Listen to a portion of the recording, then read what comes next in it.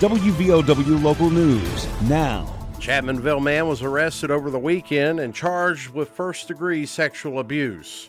I'm Aaron Stone. Deputies responded to a call at Airport Road. A mother stated she and her juvenile daughter were asleep when they were woken by the defendant, 57-year-old Larry Johnson. According to the criminal complaint filed in Logan County Magistrate Court, the mother said Johnson was wearing a pair of black bikini underwear and touching her 11-year-old daughter inappropriately. The mother said Johnson ran off when she confronted him. Deputies later found Johnson passed out behind the wheel of a parked vehicle at Highland Cemetery. Johnson appeared to be intoxicated with several cases of alcohol and empty containers in the vehicle, according to the complaint. Johnson was arrested and charged with 1 count first-degree sexual abuse. WVOW Logan. The Women's Center at Logan Regional Medical Center. Close to home and caring for life. Our family-oriented facility provides a warm and welcoming environment for families as they welcome their new baby into the world. New babies can room with their mothers throughout their hospital stay. With over 200 years of combined labor and delivery experience, our staff is trained in breastfeeding techniques and skin-to-skin care.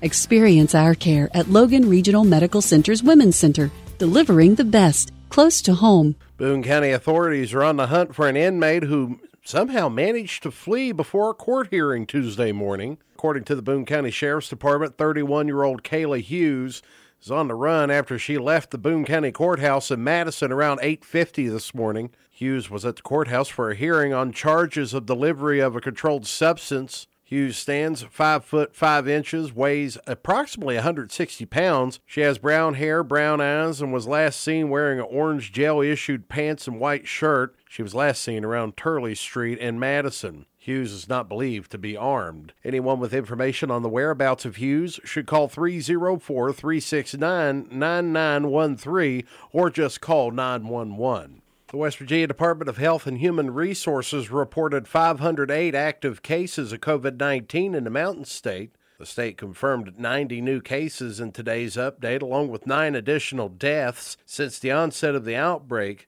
6,660 fatalities for COVID-19 have been recorded. Huntington police are still investigating an early Sunday morning shooting. I'm Aaron Stone. According to Huntington Police, the incident happened around 2 in the morning in an alley between 3rd and 4th Avenues in Huntington. Investigators believe an argument inside a bar preceded the shooting. A 39-year-old man was shot in the leg and a 36-year-old woman was shot in the ankle. Both wounds were treated at a hospital. Neither were considered life-threatening.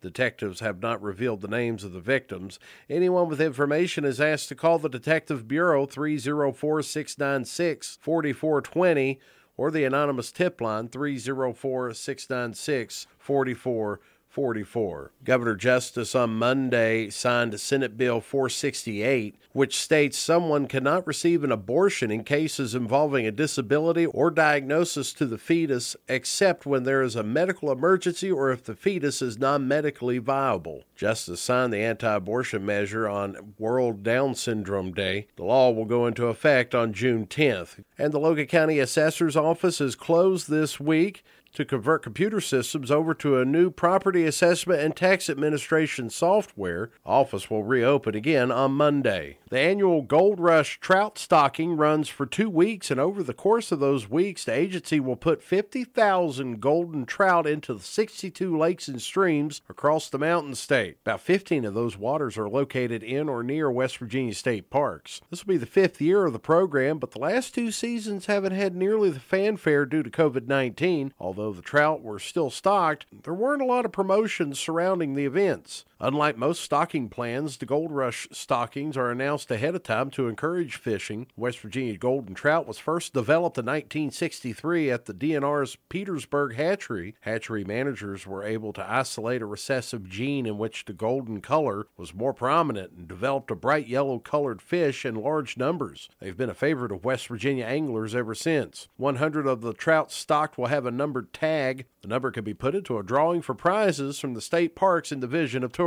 Get local news on demand at WVOWradio.com and on your smart device. This is WVOW Logan. Here's the Coalfields forecast from the Storm Tracker 13 Weather Center. I'm Storm Tracker 13 Chief Meteorologist Spencer Atkins. A lot of clouds. Let's go low to mid-70s today, but holding off on the rain. Rain will move in at night, real late. after midnight. We'll see showers again for the first half of the day Wednesday, then a break.